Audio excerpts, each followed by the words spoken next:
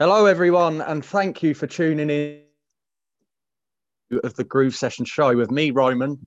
And me, Jack. Yes, Jack.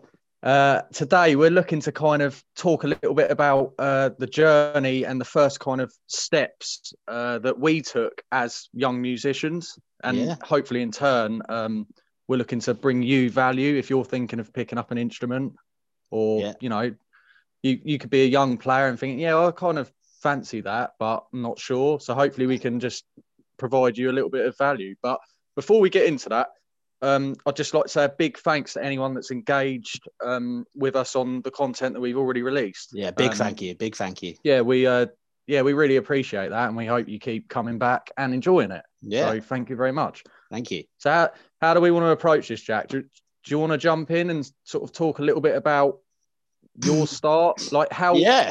I suppose what I would ask you is like, why the drums? Like, when did you first kind of pick up the drumsticks? Oh, that's a very good question. You might not remember. I don't know. I think I wouldn't say I 100% remember when I when I first picked up a pair of drumsticks. I would have to probably go with like, I was kind of like later on down the line after starting to play. I was told by my parents that, like, when I was younger, I used to be in the car and like it would be a random song. It just wouldn't be like anything that I knew because I was a kid. I was like, mate, I was probably like 3 or 4. Like, I don't remember. Like my mum used to say, like, we used to get the feeling you were gonna do something music wise because you would kick and you would smack and you would tap everything to along to the music in the car, or even in the living room. You would like stamp around when a song came on, you'd dance, you had a bit of rhythm. We could tell you had a bit of rhythm. And obviously that then kind of, they're telling me that like however long after I've already started drumming. But I first had my first drum kit, like little kiddie drum kit, when I was about 3 or 4.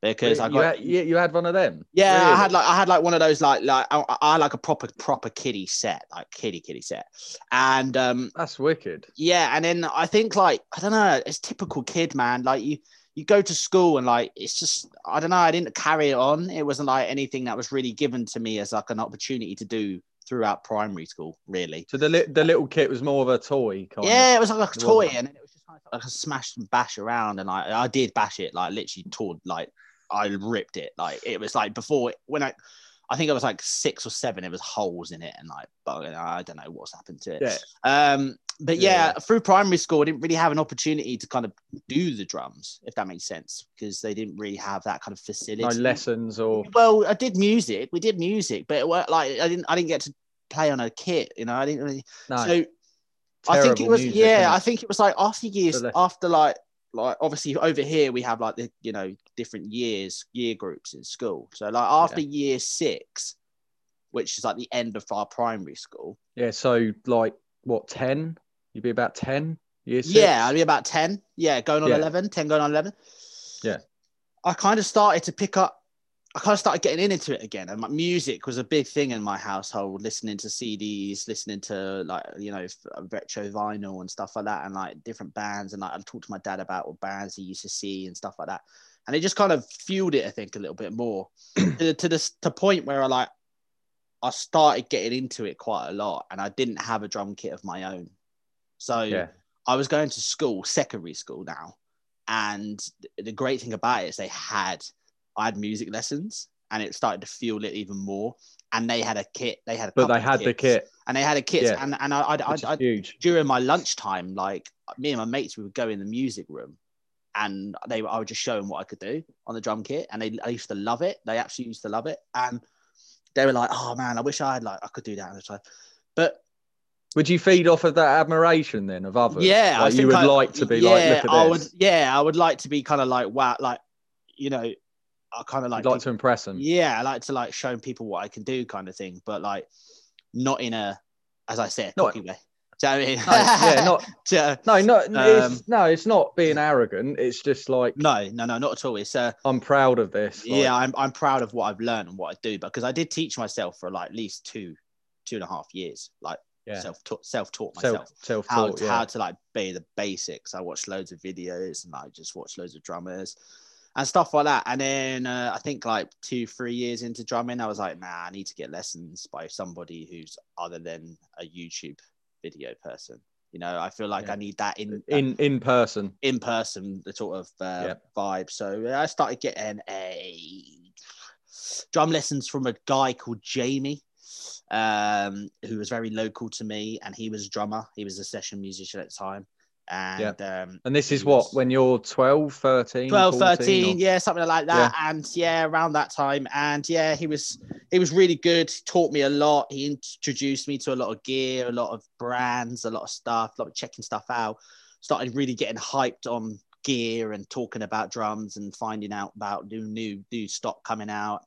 And during those periods of time, I was actually going to the what they call the London Drum Show with my dad. Awesome. Where literally like there would be go and see all the best players. All the best players and like all the best gear, the new gear out on the scene. And it was quality. It was quality. Like it was some of the best times ever. Like, you know. Can I just jump in prior to you having actual lessons, in-person lessons? You were just watching YouTube and doing your thing. Yeah. How good were you before lessons? Were you like poor or like okay, or like, if you're being honest, like how much? Was YouTube beneficial? I think YouTube was beneficial. And I'd say to the viewers now, YouTube is very, very beneficial now. Back then, it wasn't as a big a thing, you know? So, like, and I say back, I'm like, Jesus, man. I say back then, like, I'm like 30. I sound like back then, like when it was like, you know. But all jokes aside, when you were that age, YouTube would have just come out, I would have thought. Yeah, and literally. Well, it was like the new thing. It was like the new thing. It was like the thing that like you were getting introduced to. And like, so, you know, these things you have nowadays, YouTubers and, you know, influencers and stuff, they weren't a thing then. They weren't a thing. You know, they've only come in the last 5-6 years, become popular.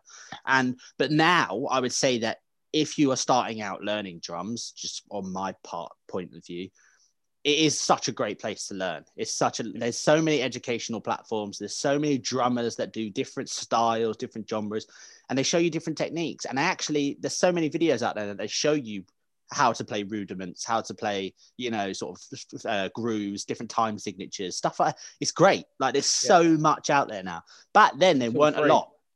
Exactly. But back there weren't a lot. And you know what? I actually learned a lot of my stuff from Drummer Magazine.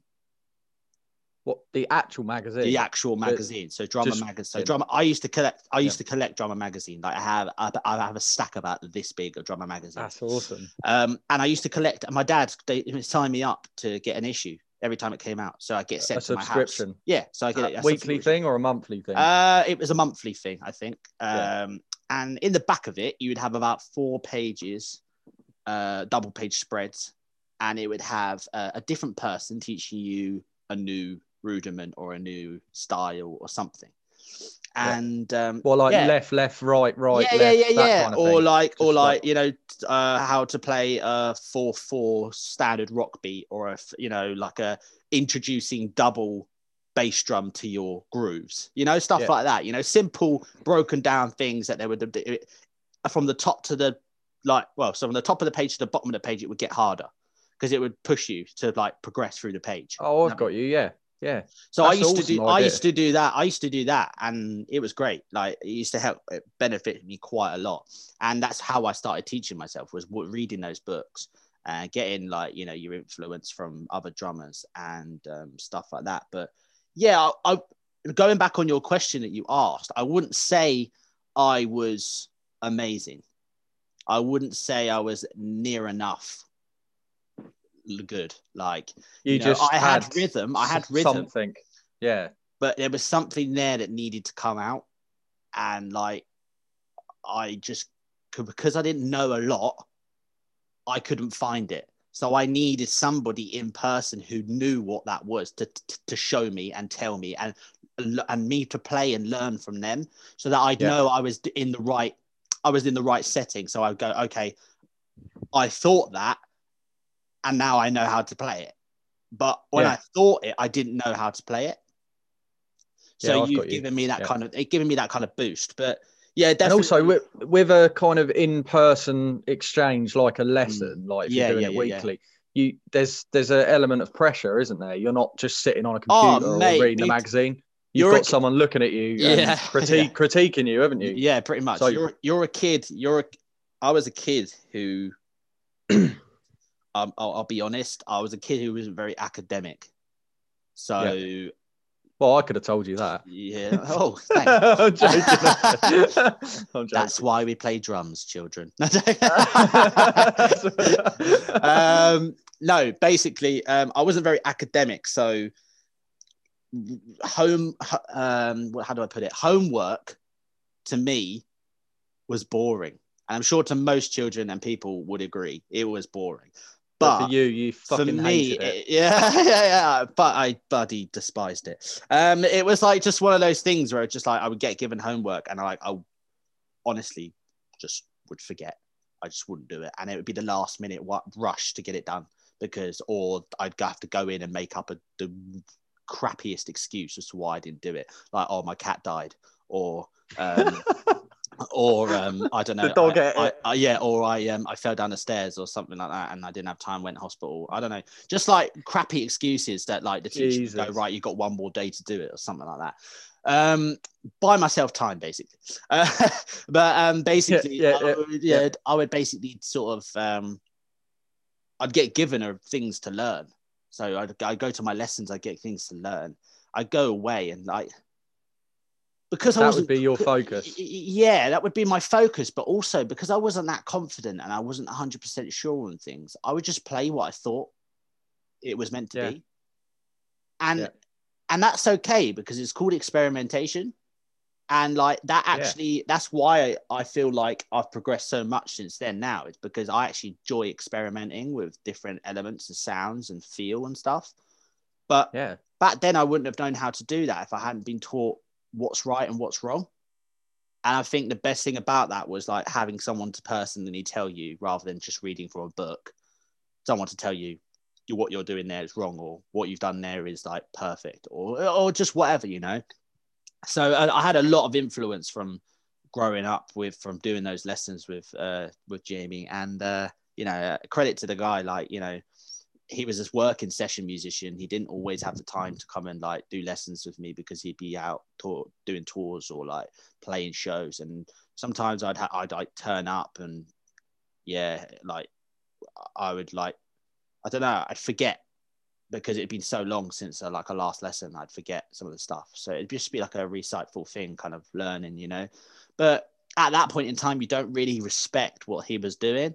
You're like, oh, I ain't got a drum lesson. What, his work? Yeah. Like, you're just, oh, I ain't got a drum lesson this week. Oh, my teacher's crap, man. He won't turn up. He won't teach me. Like, I'm not learning anything. That kind of vibe started getting into your head. It's only now, however many years later, have I realised that actually what he was doing is what I'm doing now. And I teach drums now. You do teaching, and I'm the same sometimes. I don't always get to teach, you know. I've got a question about that. You said your teacher was a session musician or is a session musician. Yeah. Would you say that there's a big difference between being taught by a guy like that and then a guy that knows a bit of theory? Like, and what I mean by that, because I've experienced this, there's a lot of teachers out there, like, yes, they know a bit, but I don't feel you get a lot of value from their lessons. You know, they're not teaching you the stuff that can be applied in the real world on a session. You know, it's like play this Queen solo. And you think, but how's that? No offense, but how's that going to benefit you? Exactly. That's what I'm saying. It's like, yes, that's fine, but week in, week out, that's not really teaching you much if you want to take it serious. Yeah, obviously, like you're not. It's not about like it's not just about like turning up and going, right, okay, we're going to play AC/DC Back in Black 5 times round today, and you're going to be the greatest drummer. It's not like that. It's not like we're just going to play song. Like, you actually have to learn the rudiments. You actually have to learn like what a double, singles, paradiddles, you know, all those kind of things are in order to accentuate, which is a very big word, accentuate them round the kit Do you know what I mean? Like, you said you were an academic. Nah, do you know what I mean? You. Like, yeah. I don't believe you. But yeah, like, it's just sort of like... It's kind of, I suppose it does come down to what your vision is like as a player, whether you want to take it professional. And we'll get into that. We're going to talk about this in another episode, aren't we? Yeah, but definitely. Yeah, it's, I wouldn't say like, don't go to a teacher that just wants to play AC/DC.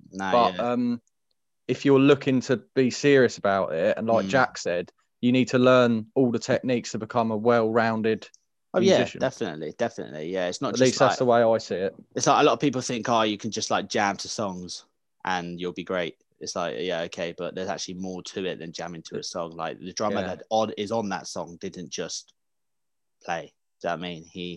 He had an idea and he put it down, but those ideas came from what he's learned and the rudiments and the styles and the feel, time signatures, everything. And the why behind it. What, like, exactly. Why are you doing that with that bass line? Like, exactly. Why exactly. You work with the song and the other musicians, don't you? Yeah. Well, you should do at least to make it the best it can be. Yeah, you'd hope so. It depends on the musician, I suppose. But yeah, like it's different. But yeah, what about you, man? Like what? Because obviously, I know you don't want to go on about drums all the time, but like I could go on for hours about drums. But what about you? Like, you're a natural talker. Yeah. What was your first kind of? Well, I've got a cracking segue, and you won't believe me. Go on. You started off by saying, "Oh, my parents told me that I used to like tap in the car and stuff." Right? Yeah. No joke. When I was a toddler, I used to drum all the time in the car. My dad would be up front playing tunes. Yeah. And I'd be tapping away, and I wanted to be a drummer. Okay. And let's get people engaging in the comments. Yeah. If you're a musician, did you experience this at a young age? Like, were you tapping in the car? Were you singing along to the radio? Like, let us know, because that is weird to me. Like, that is seriously interesting to me that you said that, because I did the same thing. Yeah. Obviously, later on, I became a bass player, but that's the same thing. I done that, but I could have become a guitarist because I actually enjoyed watching guitarists as well. But the thing is, I could have become a guitarist, but I didn't because I felt strongly towards playing the one I was doing from the start, which was tapping, which was drums. You know what I mean? Rhythms. Yeah, exactly. Yeah. The drums is normally like the cool option, isn't it? When you're young. Yeah. I know a lot of people go for the guitar as well, but the idea of like smashing things and just it's funny. It's funny because like just quickly thing. Yeah, but it's funny just quickly just saying like that on that kind of like line of things. It's funny because like so many people go for drums and go for bass, But the thing is like I think more bass players, like, and you'll understand this, more bass players.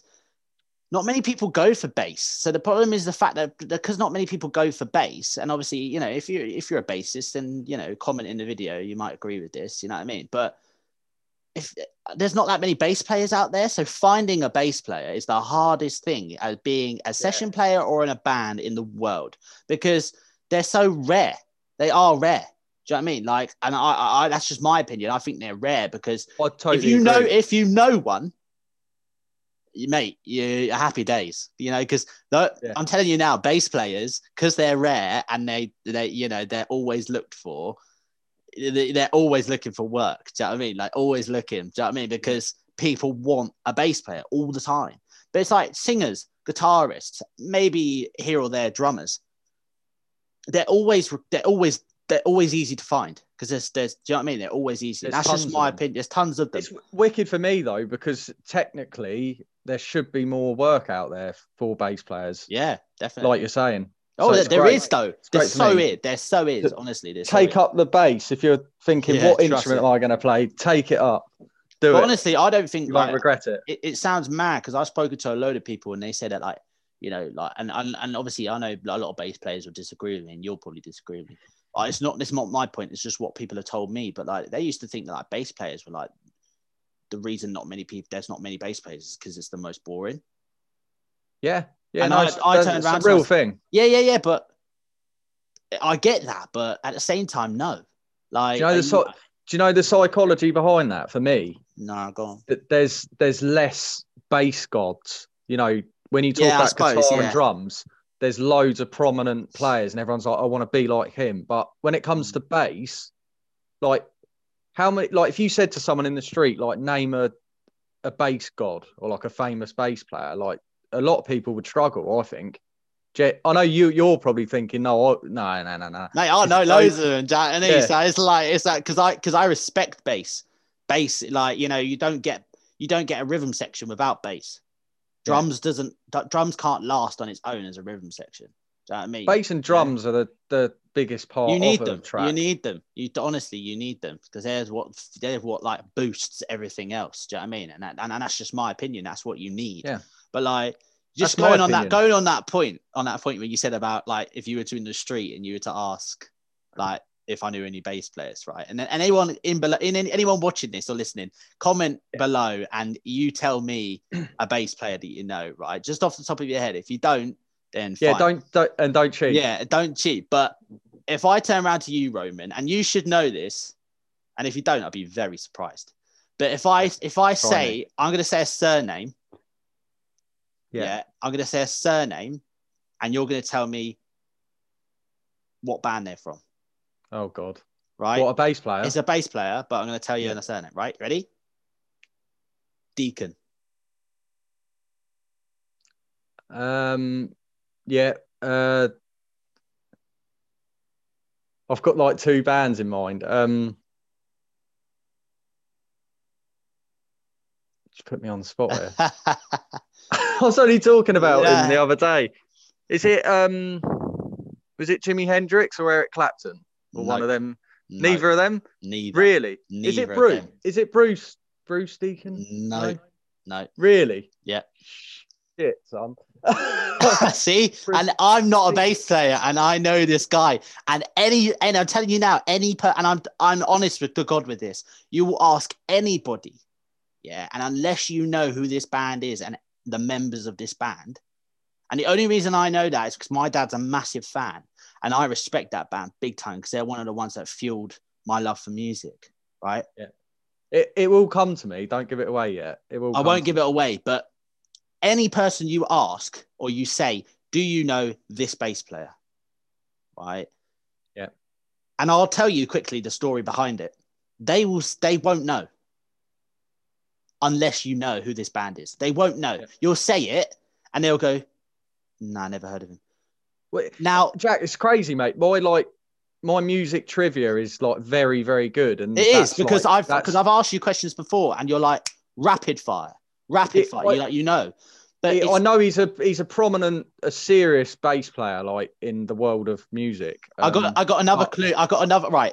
I'm not giving it away because I'm actually really enjoying this competition here, just to kind of like go. But I'm not giving it away. But I'll I'm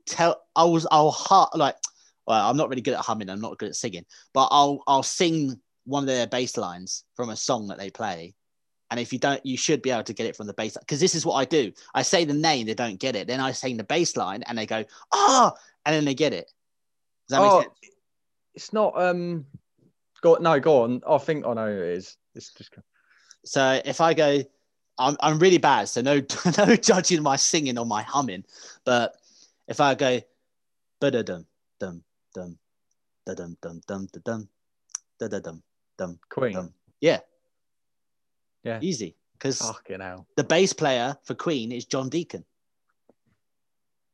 Yeah. And nobody knows who John Deacon is. And you know why they don't know who John Deacon is?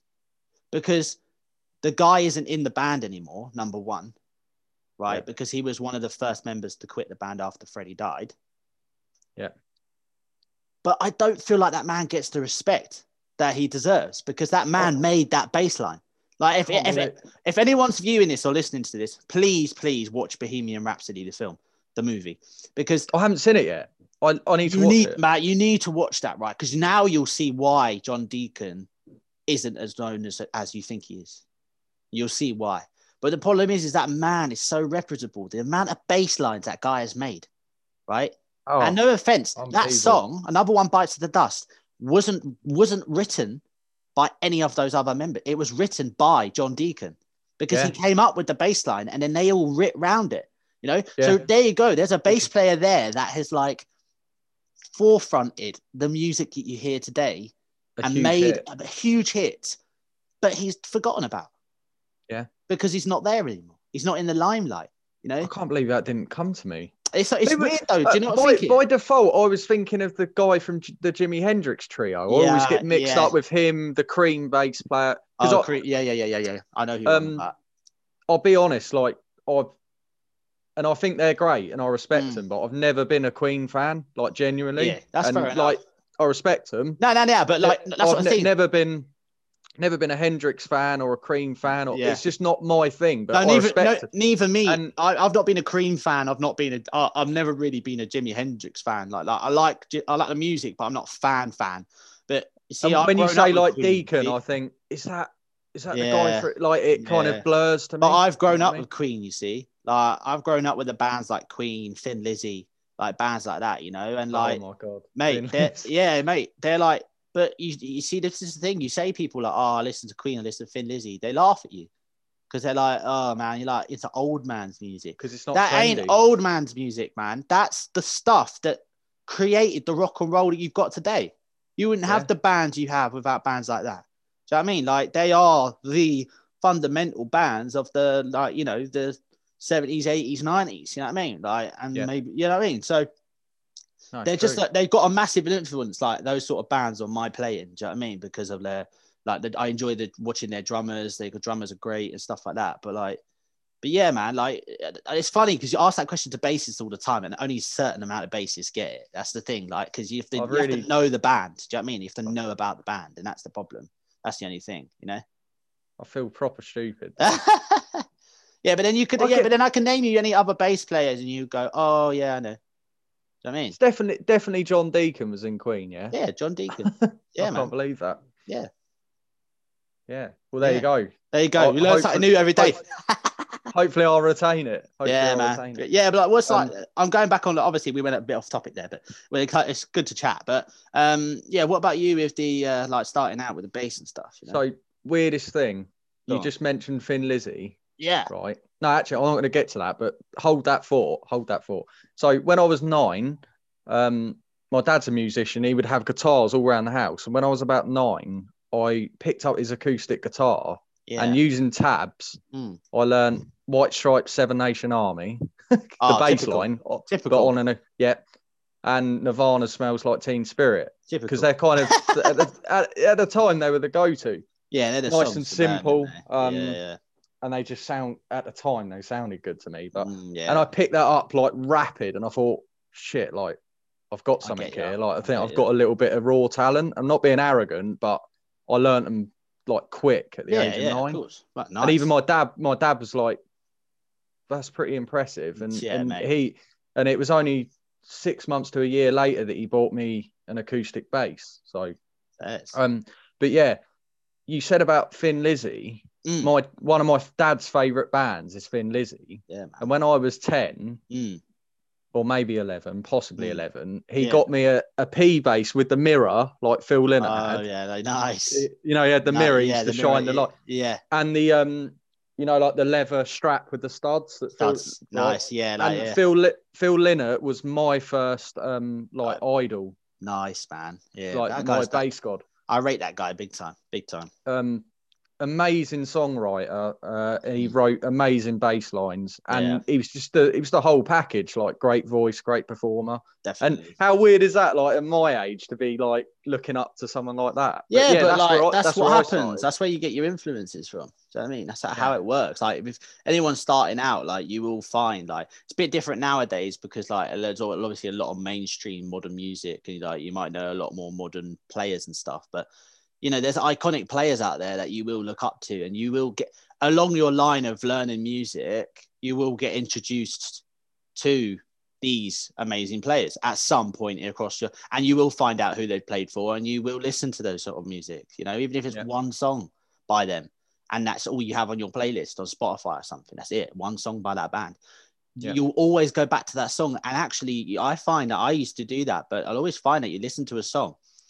And then eventually later down the line, when you start getting into like depth in more genres, you actually end up going back to that band and listening to more of their songs. You know what I mean? Because then you start getting a bit of an influence elsewhere throughout their music. Yeah, and you do go back, don't you? Oh yeah, big time. And kind of tagging on to that, like for any people that are looking to start out or young musicians out there, I would say don't I don't know how to put it. Like, don't pigeonhole yourself with what you're listening to and what you're learning. Like, right from the get-go, just play everything, listen to everything. Like, obviously, like, you've spoken about like your first influence and stuff like that in the bass and like what you first kind of bought into. But like, what would you say, like, when you all started playing, what would you say your first kind of like overall genre or style in music that like that really fueled your sort of music ability to like branch out, listen to more genres? What was the first thing that you played that would make, like, what was the style? That's a very hard question for me, and I'll explain why. So my dad's big music guy, listens to everything, always did. I was surrounded by it from a baby. And we come from a family of musicians. So, okay. But yeah, that's a difficult one. So Thin Lizzy's definitely the first band, but in terms of a style, I don't know if I could answer it, because I was, like, I was being fed like the Police. Sting was a huge influence. Yeah, gotcha. They had they had the reggae thing going on. Yes, it was pop, and they were quite punk rock in the early days. But it was like cross genres, wasn't it? Like different ups and downs. And James Jamerson, the bass player from the Motown days, huge influence. Yeah, and I don't know. I was kind of, I like rock. Do you know? Probably rock. But I suppose it all sparks from rock, doesn't it? Like, I don't know if that's just my opinion, or like you might think the same, but I feel like everyone starts with rock. Yeah, or I don't blues. know why. Yeah, rock. Well, because blues was rock and roll was rock, wasn't it? Like, it's how it developed down the timeline. Do you know what I mean? Like, most music has come from blues in a roundabout way. Of course it has. And the thing is like, I always find that people say like, oh yeah, rock music, because like, everyone starts with that, and then they eventually branch out. Yeah. But like with me, like, I listen to rock music generally anyway, because obviously, like I said, my dad was Thin Lizzy, Queen, all those kind of bands. Like, but see, for me, when I was at school, even though music was a thing, I during my like secondary school years, I played a lot of like big band stuff, like jazz, swing. You know what I mean? And that's kind of really, that's kind of really the first thing that introduced me to like branching out in music. Like, yeah, okay, you had rock in the background. Yeah, okay, I knew what certain rock bands were and stuff, but I didn't play a lot of rock, because you can't be a rock drummer playing in a jazz swing band, because you just like, you're so used to like, and like, you've got to be really subtle, really soft, really elegant when you're playing swing and jazz. It's a different dynamic. Yeah, there's a lot of different. There's a dynamic, there's a feel, there's a touch to the way you play those genres, and I had to really adapt to playing that style. Yeah, because the approach is polar opposites. Yeah, and that's the thing. And I was getting taught swing, like certain different things, but like I never really got taught jazz or swing, and I kind of had to teach myself, by just playing, because I was getting taught lessons, but I had to play. Like, I weren't getting in my lessons, I weren't getting taught jazz and swing, like I was teaching that by my listening to the music and listening to how to play, and just taking what I've learned and putting that to the page, basically, when I'd read in. Because like the great thing about me starting out doing that is I learned to read my music, like sheet music, because I had to, because it was what you had to follow in order to stay with everything else. And if you can do that early on, do it. Yeah, it's honestly, it's a great thing. If they have the thing like, you got your grades and you got all that kind of stuff, and that's all well and good and everything. But like the fundamental would be like, especially if you're wanting to go like into like sort of like, composition work or pit work in the musical theatre and stuff like that, you need to know how to open a book and go. Yeah, exactly. So the thing is, I would say though, like, I'm very old school, and I'm kind of the approach of like, just be a good player. Like, don't get caught up in like, I need to read sheet music or I need to do that. I didn't touch sheet music till I was 17. Yeah, but I could play. I'm not being arrogant, but but that's put a lot of effort into just being a good player. But that's the same as me. I could play, but I had to adapt to learning sheet music really quickly. Like I wasn't taught it. I had to adapt to teach it myself. It's more common for like to be taught sheet music as a drummer, though, isn't it? I'd say, like, if you're going into lessons, say normally you've not normally really, got some. but that's the thing. No, not really, because when I had my Really? lessons, I wasn't getting taught by sheet music. I was getting taught by play. Play. Yeah, the only thing I would have is maybe like a manuscript pad, and he would write out the groove that we played in the lesson. But it was only because I knew how to read the sheet music, I'd know how to read that. If I didn't know how to kind of roughly read sheet music, I wouldn't know what the hell he was writing down. Do you know what I mean? So it's a different, you know what I mean? So like I got introduced to it by doing it myself, but I'd have to just turn up and play these jazz swing standards from this folder. Yeah. And like I didn't know how to read half of them because of like there's all these different things on it, you know, like clefs and all the different kind of quotations that you need to look keep your eye out for, like, you know, accents and stuff like that. And yeah, it's tricky. Yeah, it's tricky. Like I took me a while, and I eventually got to a point where I really, really started to like get more deeper and deeper into the big band stuff and swing band, and I needed to know it a little bit more. So then I started bringing it to my lessons and saying, "Look, don't know about you, but I really, really need to learn this stuff because otherwise I'm gonna get ahead of myself, and I'm gonna get to a point where I don't know what I'm playing." Do you know what I mean? Yeah. If I don't know what's on the paper or what it says, I don't know. You know. So it was important for you to know the theory. Yeah, because if I don't want to turn up to a gig, you know, because when I was at school, like, I was actually very fortunate to do a lot of gigs and tour a lot of places in Europe with a big band I was in, which was like quite amazing for me because that's kind of another thing that sparked my love for being a player and a session player. Do you know what I mean? It was and wanting like, to do it because you toured.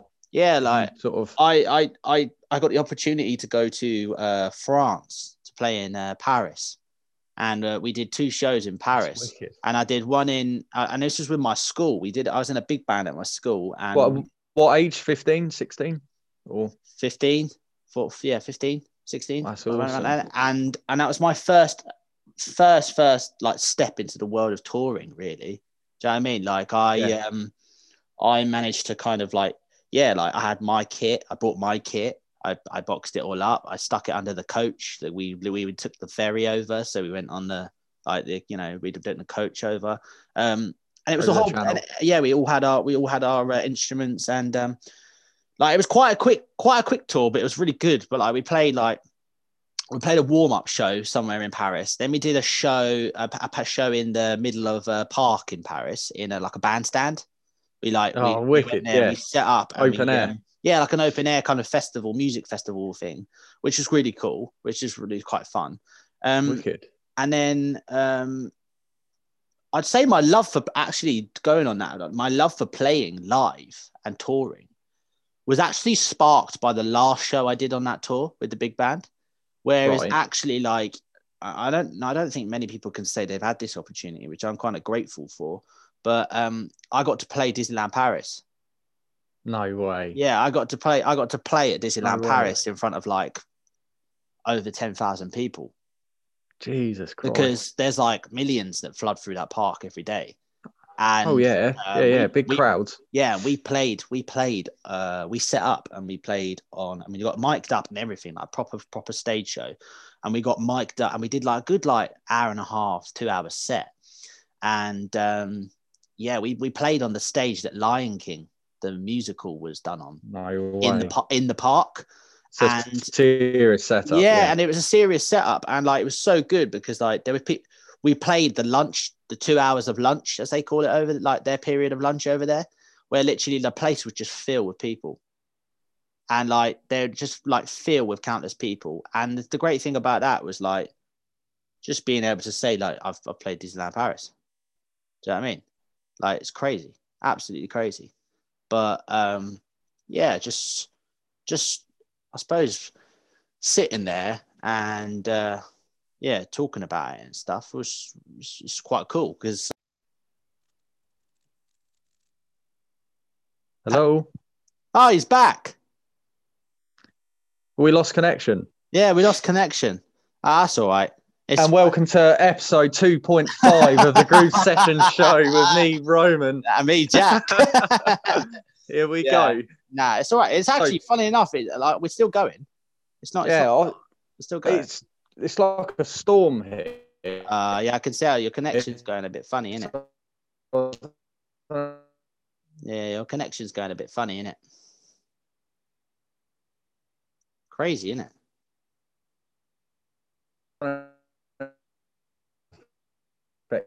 Yeah, your connection's gone a bit bad now. You're doing all right up to that point. Disneyland Paris. Yeah.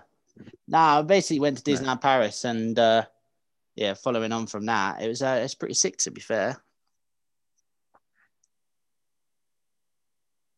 Is that working? Are we back? I think, but you're frozen on the picture. Still frozen? You've lost all connection now.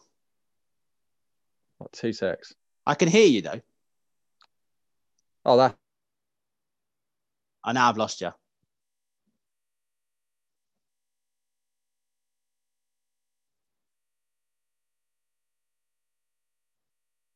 We've lost him, guys. We're having a bit of a technical malfunction here. How's that, Jack? Yeah, it's fine now. Just don't touch anything, because otherwise you're going to go off again.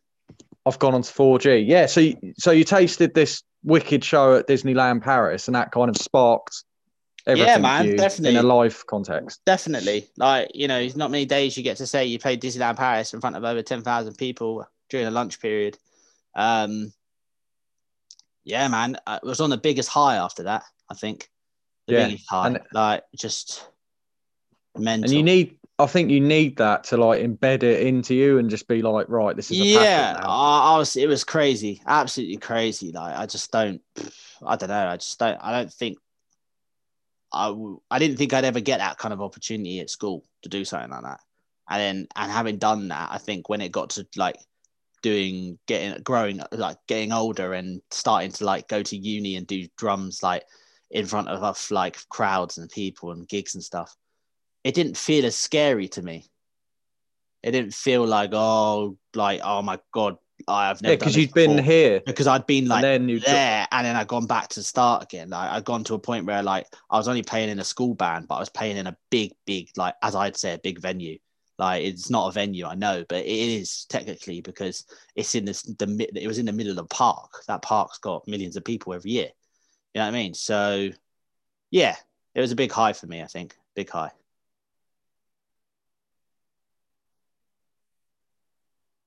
Yeah. Are we still good on the connection? Roughly. Keeps going in and out. Yeah, it's in and out, isn't it? Yeah. I didn't really go on to mention it about myself, but yeah, go on. Losing you again. From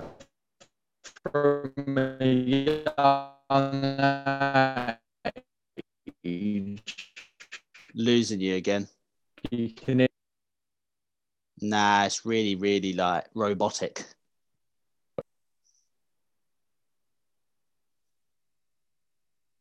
How's that? Sit back. Right. You just keep going in and out, mate. Like, I think you were smooth sailing the whole way. You didn't have no connection problems, and now it's just you're in and out. Yeah, like you keep slowing down. Like your visuals keep slowing down, but you lose the sound at the same time. Make it work for those of you. Yeah. Maybe do we start another chat? Do you think? Or yeah, I guess so. Should we try that? Yeah, you keep coming back and then coming in and out again. I think it's because you said there's a storm there. I think it's having an effect on you. Because your connection was fine up to that point. Really like you're really lagging slow, like your visuals, and you weren't a minute ago. And your audio, every time you lag on the video, your audio cuts. Yeah. I'll end it and then start another one. But yeah, let's try that, Jack. Yeah. Okay. All right.